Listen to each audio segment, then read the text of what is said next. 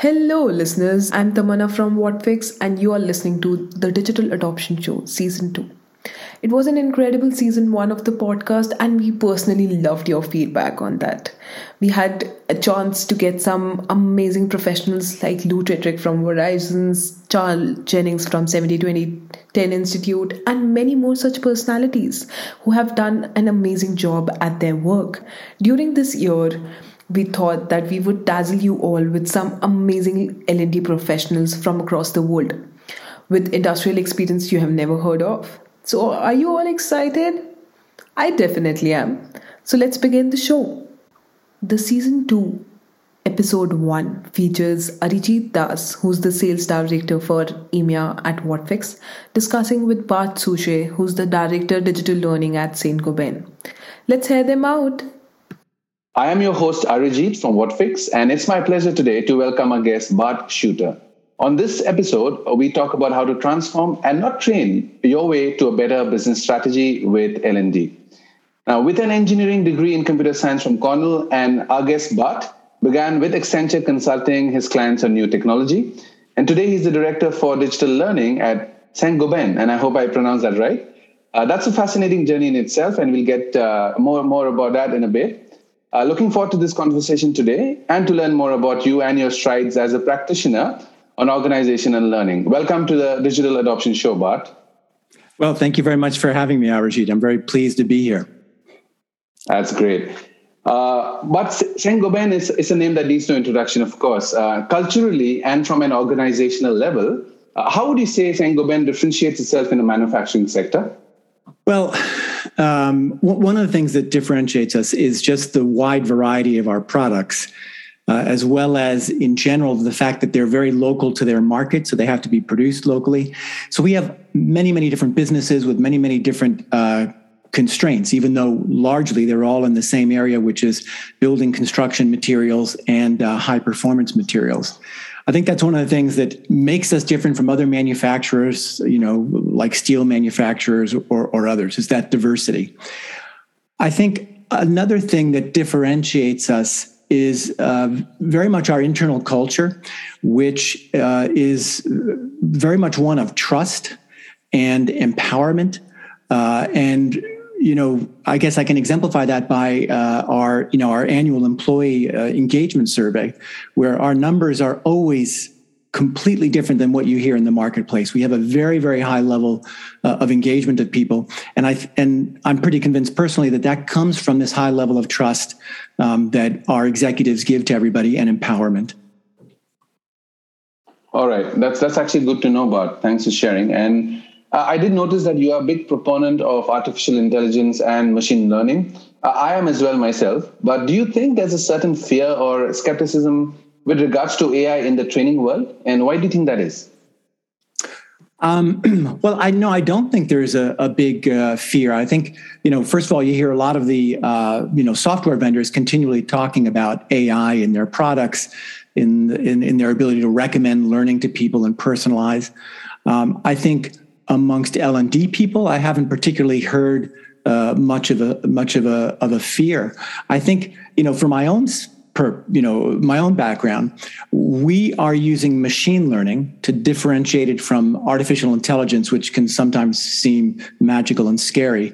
Machine learning is very grounded in detecting patterns from data in the past so that you can make predictions about the future, and we use that in our plants and in our sales and marketing and our supply chain. I'm very positive about it. I think it tends to get overhyped in the marketplace, but I'm positive about it as a technology that can help, transform Saint Gobain. And I'll take the opportunity to add that I'm becoming increasingly convinced that the best and first step that companies can take around that is not, as we did, towards machine learning for the masses, but visualization. Because what we're seeing is that if you can make data visual so that people can see it and so that it expresses the insights that are in that data, people can make much better decisions. And doing visualization is a lot easier than doing machine learning. All right. Can you unpack that a little bit more, Bart? That's interesting. On visualization? one of the things that we've observed in our plants is that if we can put a graphic up in front of an operator of what's happening immediately in the machines that they have to survey, temperatures, position of parts and things like that, they can more easily detect when something is going wrong. And when something does go wrong, they can more easily figure out, what the problem is. For those of you who've never visited a large manufacturing plant, there are hundreds of different levers that an operator can control. There are lots of different machines. It's all moving very quickly. And, so it's hard for operators to figure out what's going on unless the data is being presented to them in a visual way. And in the same way, our management needs to have the data presented to them. For example, one of the things that should be of interest to everybody right now, given the explosion in gas and energy prices, is a very up-to-date cost-price spread, for all of your product lines, so that you can anticipate, what are we going to be paying in the weeks and months to come versus what are we currently pricing the product at, and how do we have to adjust it to go forward.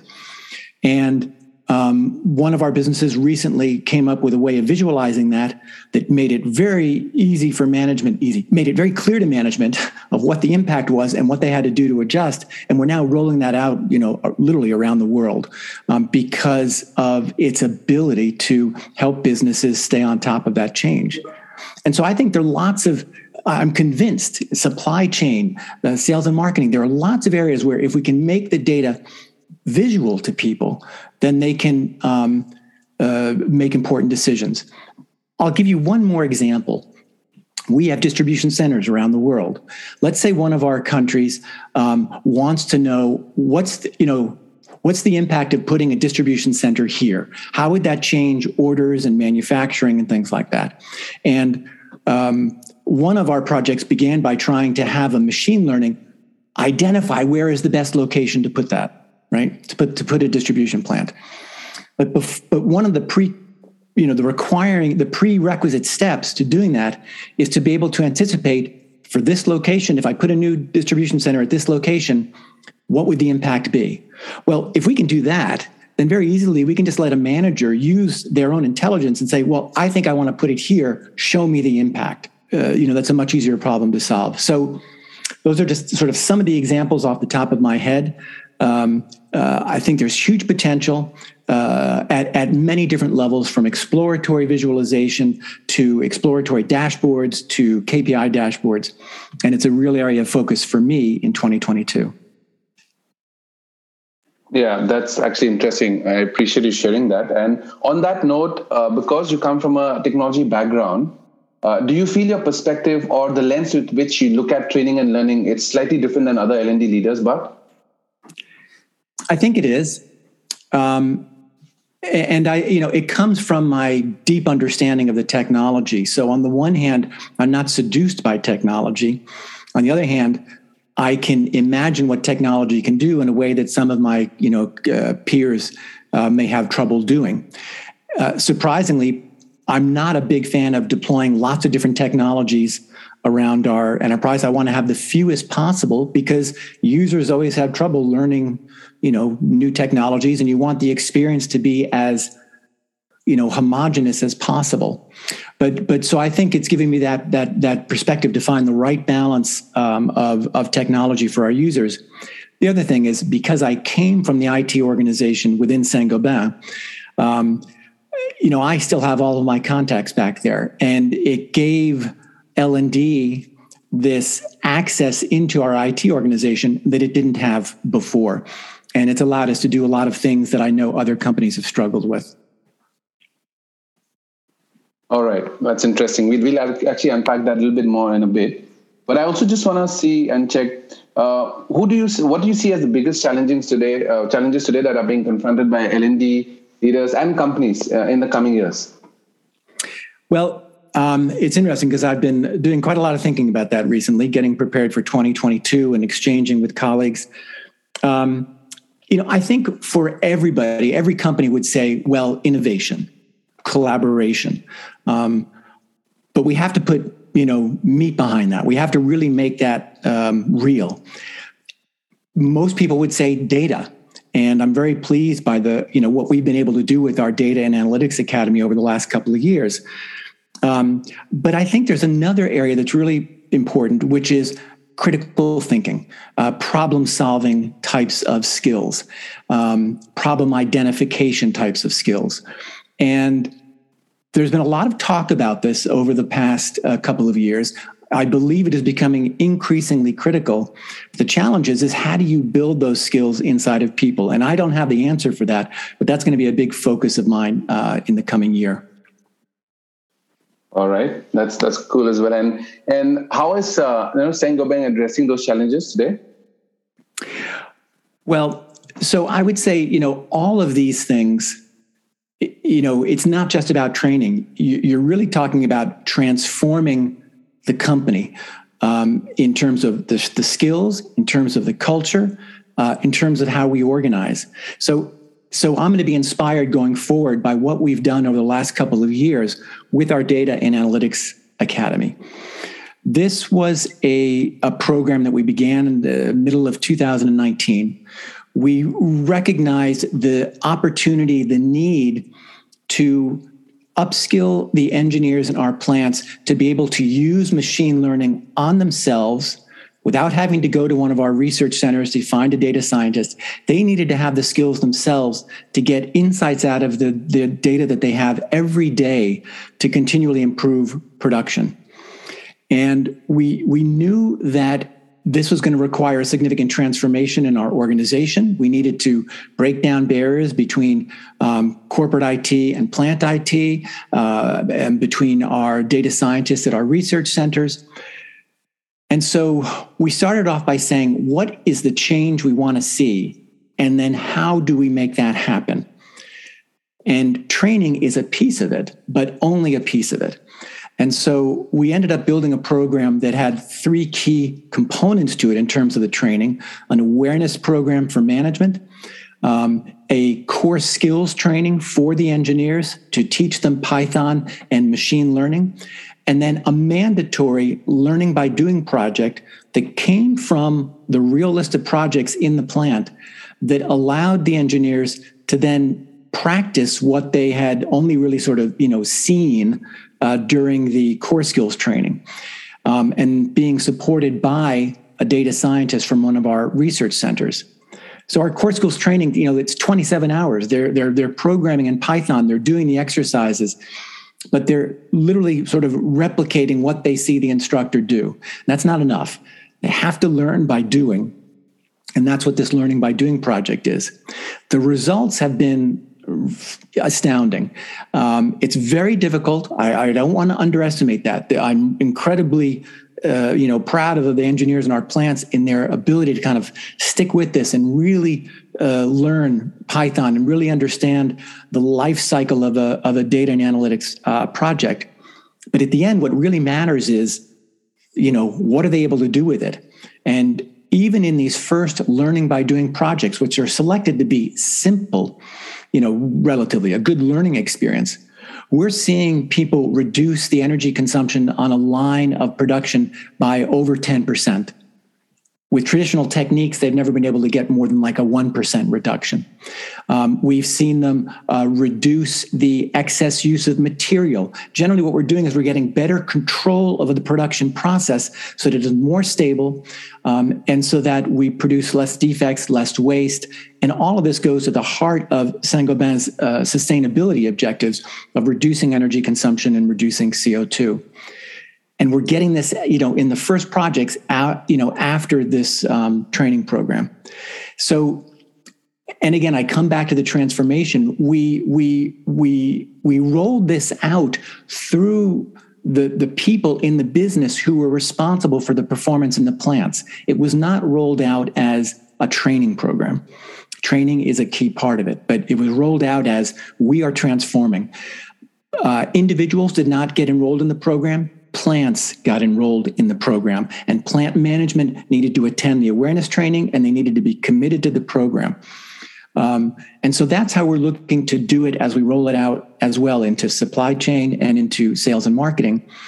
And as I look at some of these other things that I want to do, I have to anchor it in some transformation that senior executives are behind, and going to give me the support and drive it down into their business. It cannot be driven down by L&D. Yeah, I agree with that, Bart. And I think that leads us to a topic that I think over the last 20 or even 50 years in training or organizational development or change management is what we talk about. The crux of all of this is the people, right? The mindset, the culture. So how do you get people to change?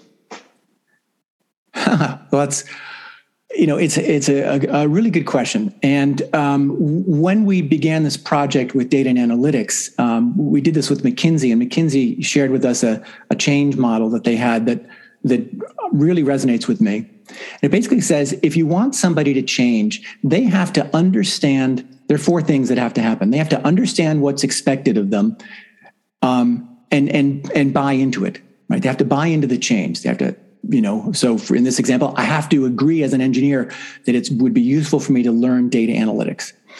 I have to then be given the skills to do it, right? So the training. The organization has to support me in what I'm trying to do and not be a barrier.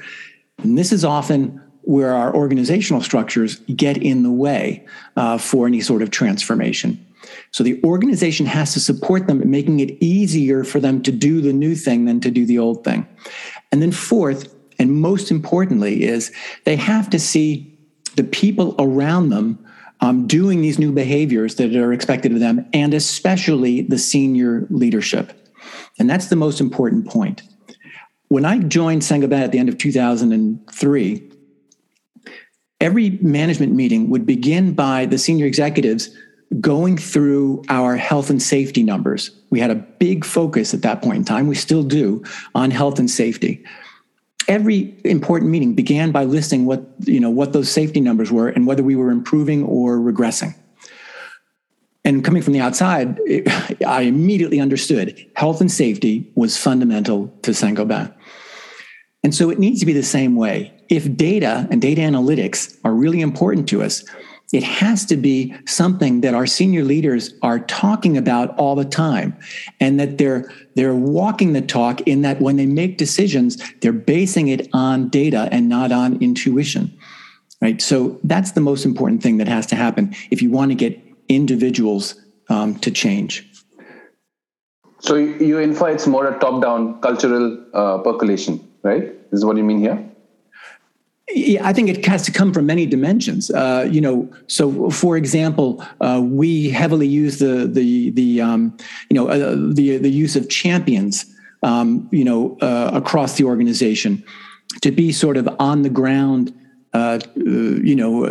evangelists about something. But it's critical if I'm not getting the senior leaders to demonstrate, that this is important, then the rest won't really happen. And I guess just on that side of champions, I read an article the other day that was saying that in a study of lots of programs, that you had to get your champions network above a certain percentage. I forget what it was, but it was quite substantial in order for it to really have an impact. So that started changing my thinking about how I do this. I have not been building a big enough champions network for some of the things I'm trying to do. All right. So, but just an interesting topic there. I want to unpack that more. So the culture of an organization comes from the very top, of course. But do you infer that senior management or mid-level management is where the training community can, try to re-emphasize that cultural aspect so that percolates down? Is that what you mean? Yeah. I think, you can try to do things at a grassroots level, but it will only take you so far, in my experience. It has to come down from the top.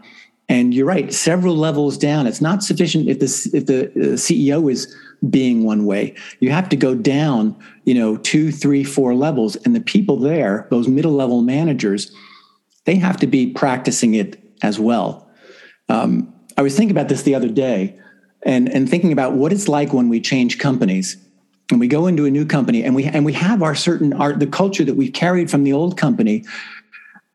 And then we're confronted by the culture of the new company. And there's like a 6-month period where there's this, this tension between sort of where you came from and where you're going, regardless of whether one is better than the other. It's different. And then you become absorbed in the new culture and you forget about it. And well, that culture, you can't just like wish it into being, right? And so it really does come from the management. It has to be ingrained in them. And, if, you can say the right words, but if you're not walking the talk, it doesn't really have any impact. Yeah, that's clear. I think that definitely helps. And just kind of moving to a different topic slightly, with respect to employee experience in driving successful digital transformation, what do you think is the significance of employee experience there? Well, it's obviously very important, but people approach the employee experience from many different dimensions. There's a lot of talk about learning experience platforms, right? Which are all, good and well. But if people aren't coming to the platform to find what there is to learn, it doesn't really have much of an impact. In our company, what's really important is that the learning be as close to the moment of need, the on-the-job need, as possible. And I'm trying to design all of my programs to really be about real things that I have to get, that our people have to get done on the ground. And, so the experience there is more from, as an employee, I have a need.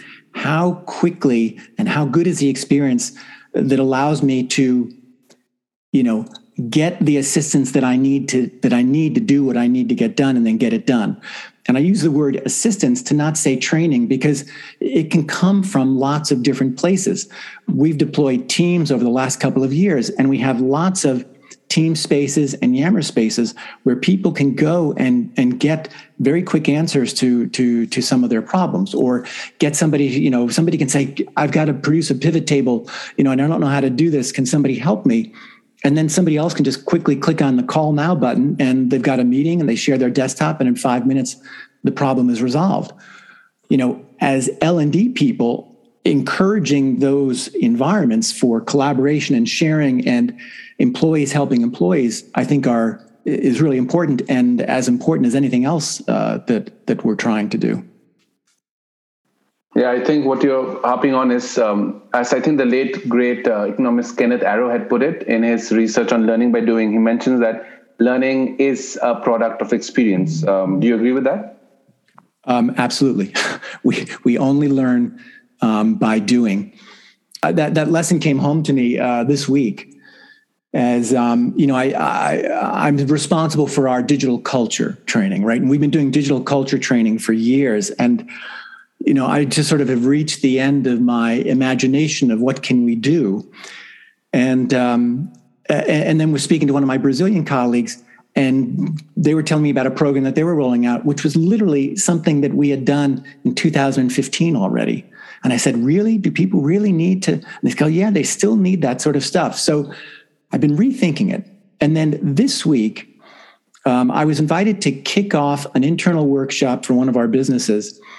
And they wanted me to kind of excite people around digital and the notion of no code for, in 15 or 20 minutes. And then they were going to spend the next 3 hours using a no code tool to discover and to experiment. And this really anchored home for me the fact that, our efficient learnings that explain to you how the world is becoming digital in 20 minutes doesn't stick.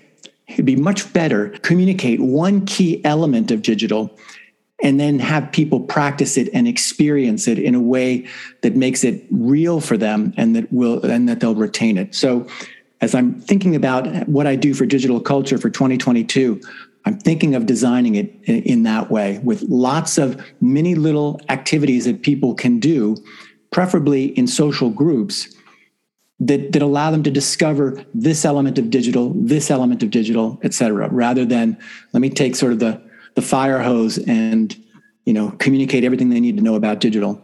Doesn't work. Yeah, but that's a good one. I'll actually give another example, more rudimentary.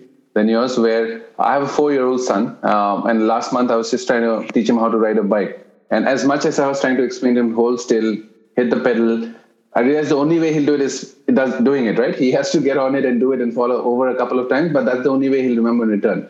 It's more about your motor skills, right? Learning how to swim, learning how to drive. You don't forget it once you learn, but it's just building that muscle memory, I think. So to your point, yeah, I totally agree with what you just said.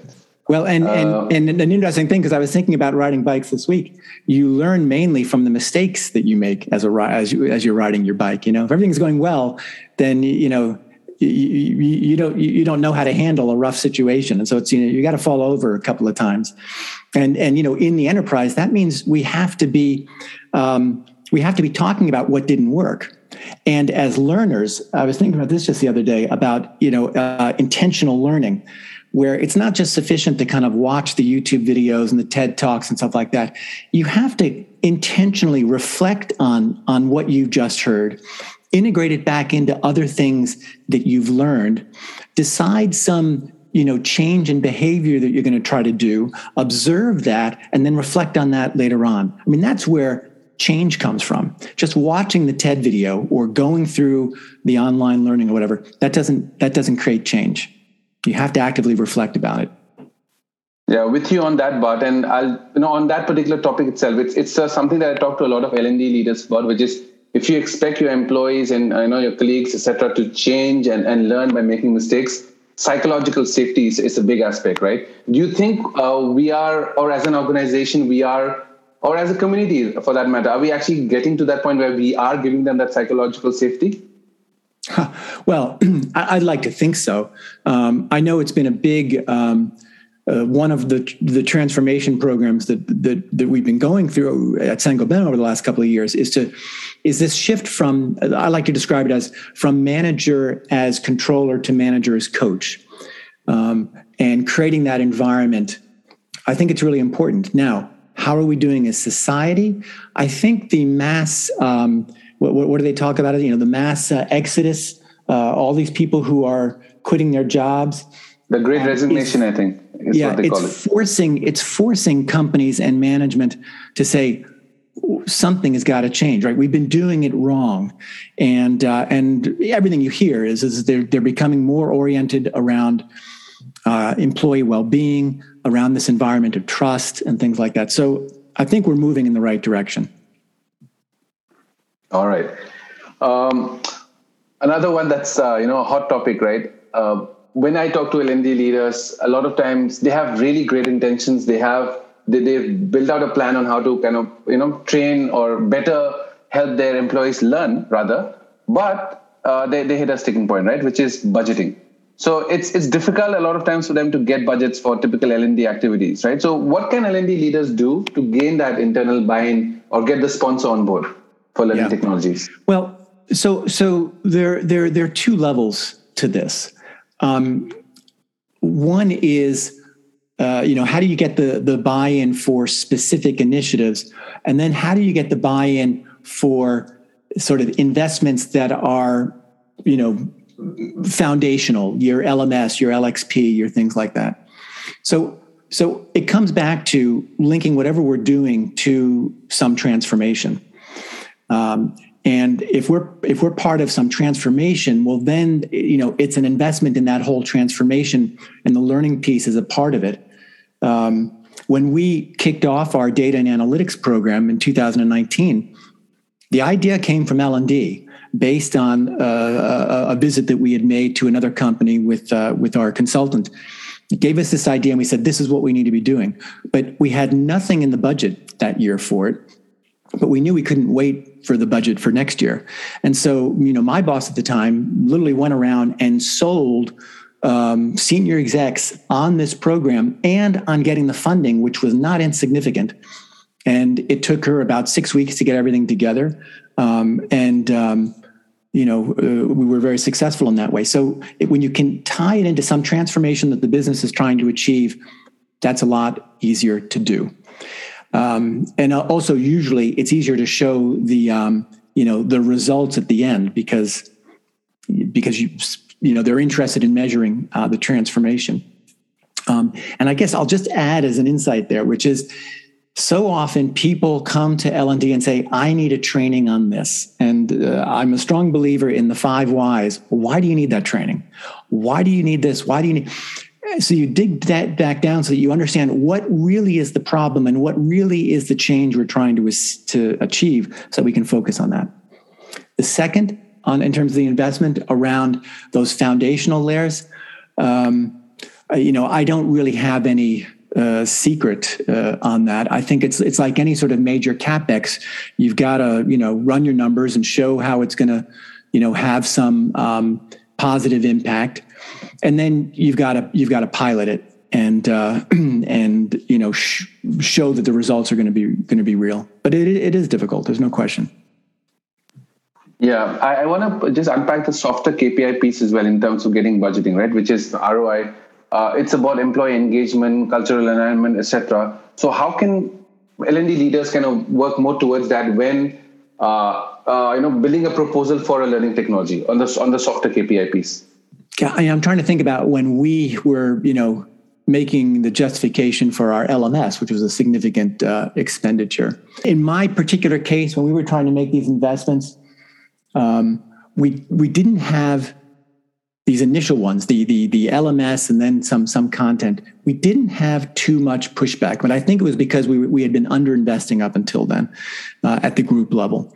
And there was this recognition that with digital, we could do a lot more. And also, the LMS was supported because it was going to allow us to better track our regulatory training and things like that. But I remember hearing the chief learning officer for AXA say a couple of years ago at a conference, the ROI for learning is employee engagement, which is very, very true, right? I mean, that ultimately, what we offer, the paths for development that we offer people is something that builds our employer brand and builds the engagement of our people. But then it's very hard to make that link from from there to some payback or what cost is justified. I think it also the justification tends to be, I would guess, very specific to the company and the specific priorities they've got going, and their recent history, because there may be some problem that they're trying to address. Alrighty, that's very helpful in understanding that more. Now, how can organizations engage their lines of businesses or business units in learning and development in order to improve their performance, Bart? Well, again, it just keeps coming back to getting engaged with the business. Either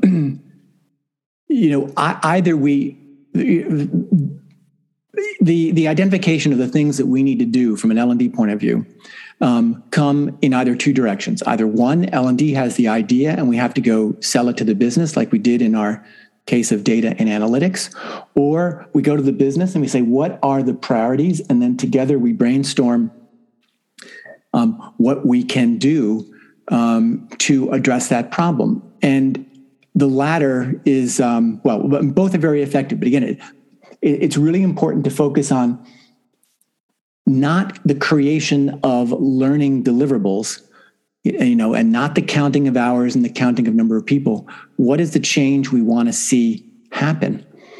And then focusing on that and reporting on that, gathering the metrics on, is the change occurring?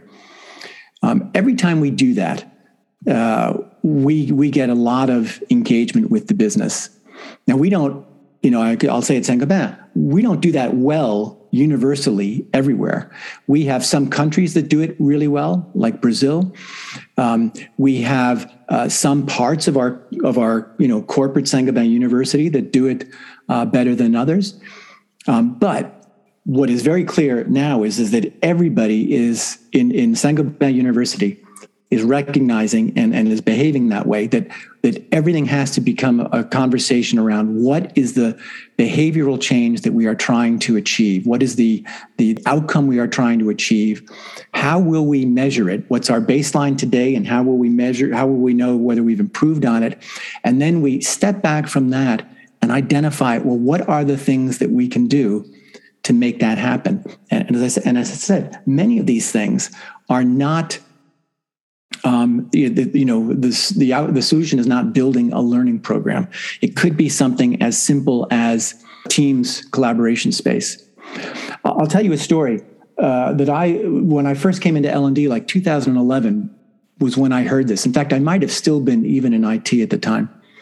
And it was about a big supermarket chain here in France they knew that the way within the fish counter, where they sell fish in the supermarket, that the layout, the display of the fish counter, the quality of that display had a big impact on sales. And every week they would rank all of their stores based on sales from the fish counter, and they had their top 10. But they had a huge disparity between the top 10 and the bottom 10 and everybody in the middle. And they wanted to improve it. Now, a typical L&D organization would have said, okay, well, what we'll do is we'll train everybody to do exactly what the leaders are doing and make that a requirement. And, we would have sort of fixed in stone this one thing and it would have been imposed on people. And what they did, and it would have taken us a year to build it. And what they did was much smarter. They created a social platform and they encouraged the store, the counter managers every week to share a photo or video of their countertop. And now when they had the listing from the top to the bottom, people could click and see, well, what was the layout of the counter like? It took them a few weeks to put this in place. Everybody bought into it, which was one of their concerns, was would people, not want to share, but they were very pleased that they were being recognized for what they were doing. And they significantly raised the performance across the board. So it was not a training fix. It was an intelligent way of getting people to share information and to raise a bar, and to do it in such a way where it was also, it changed over time. It was flexible. It could accommodate changes in what works during the winter versus the summer. That story really left a mark on me about how we think about building, creating change in our organizations. Yeah, that's actually very insightful, Bart. I appreciate you sharing that. I'll remember that story too. A slightly controversial question now, which is, should organizations enforce technology training on their employees? Not controversial for me. Now, did you say technology training for employees? That's right. Systems training and technology training. Okay. Because I would have said, mandatory training never works. And the only time that I tolerate it is when it's, regulatory compliance types of training. Or, I think onboarding training, you want to make sure people know what the culture of the company is and things like that. Technology training. So that's an interesting one, because as we made our switch to Microsoft Teams, we rolled out a major transformation program that had lots of training elements in it because people have to learn the technology. We did not make it mandatory. On the other hand, we did an extremely good job of building champions and building buzz around it, that there was a huge demand for the new suite of tools, because it takes a while to roll that out to 200,000 people, and a demand to participate in these workshops. And our communications campaign was all about, that this was not a change in tool. It was a change in how we work together. And it was hugely successful.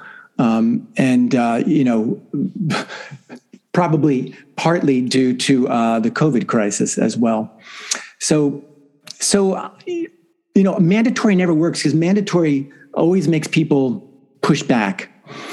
I think it's better to try to create, the pull for massive programs like that by making it exciting and making it limited.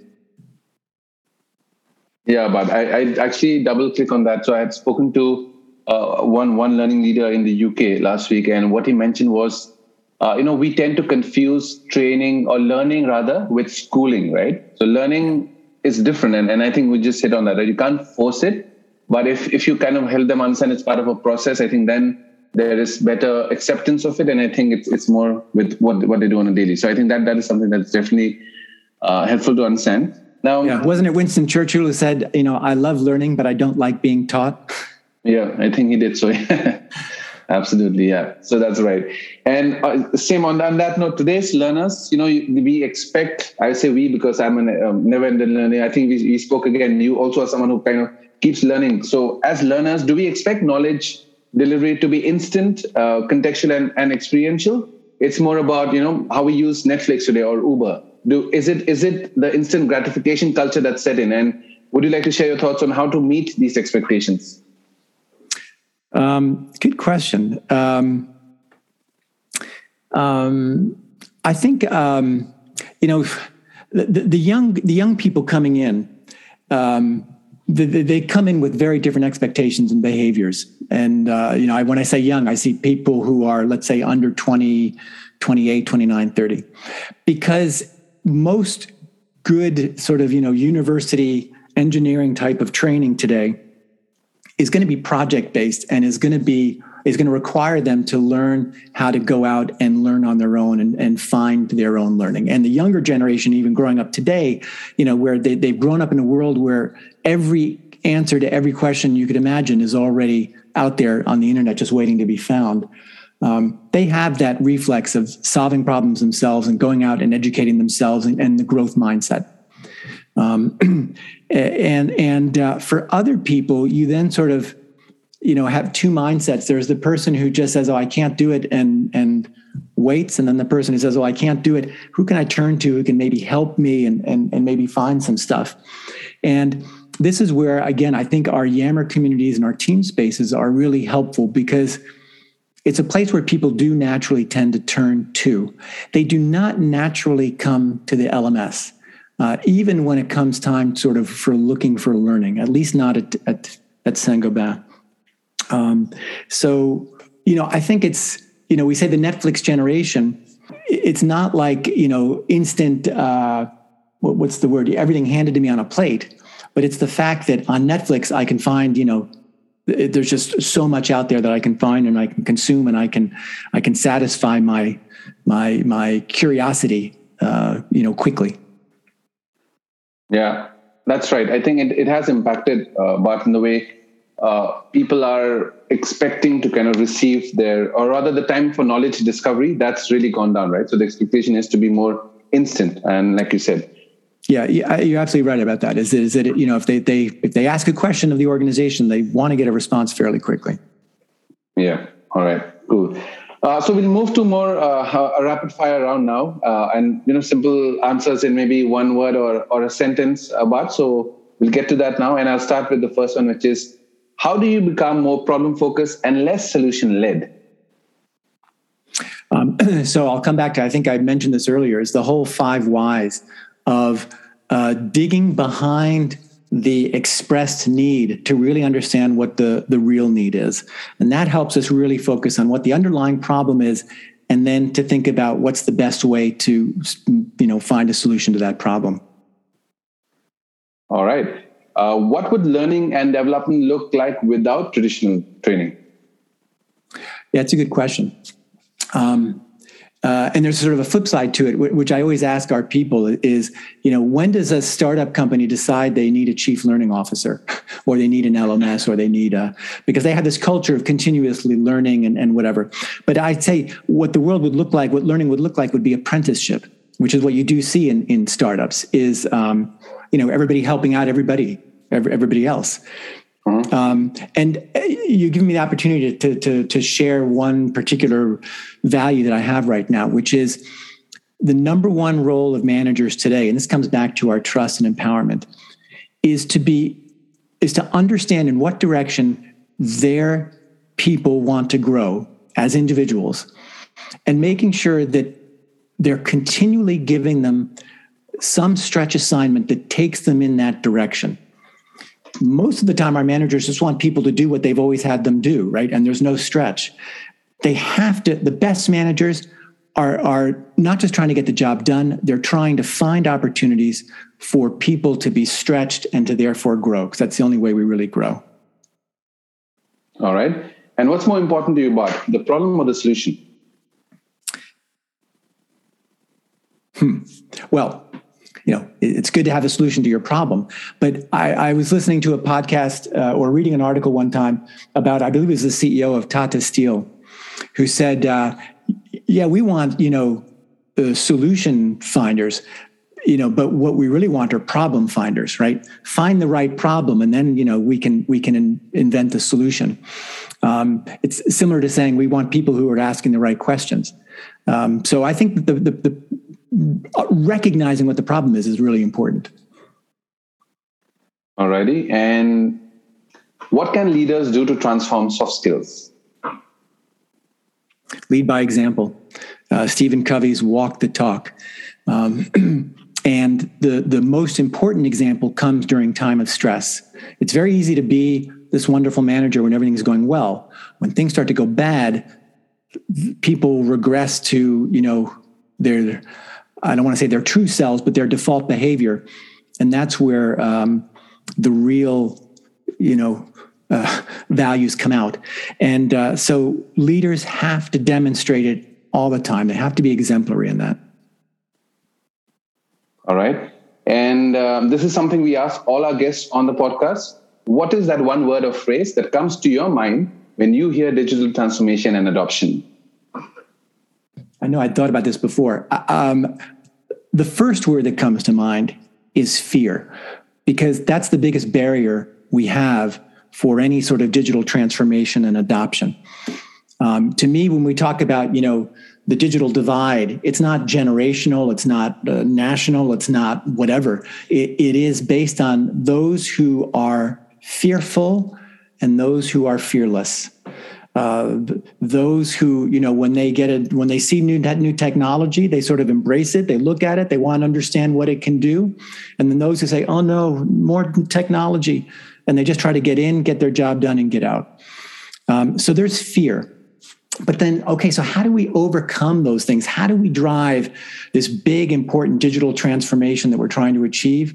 You drive it by getting people to take that first small step and continually nudging them to take another and another and another. So fear and nudging. All right, great. That's just perfect. We have come to the end of yet another episode of the Digital Adoption Show. Once again, thanks for joining us on the podcast, Bart. Amazing conversation and something that I'll remember for a while. Before we close, Bart, it would be great if you could share how people listening to this podcast can reach out to you if they have any other questions. The easiest way is to reach out to me on LinkedIn. I should know my LinkedIn handle, but I don't. But it's, Bart Schutte, probably all attached. And then I'm also on Twitter. I'm not as active a poster as I'd like to be, but I'm very connected on Twitter. And my Twitter handle there is @Bart Schutte, all attached. Thanks. And I can add, Bart's not difficult to find on social, so you will find him for sure. A lot of videos that I've seen of Bart as well, interviews that he's done on YouTube. So do check them out, listeners. And it's been a pleasure to have you here, Bart. Thanks so much. And thanks to everybody listening to this podcast. And stay tuned to the Digital Adoption Show for more great content and some really incredible speakers. And that's a wrap. Thanks, Bart. Thank you, Arijit. Bye-bye.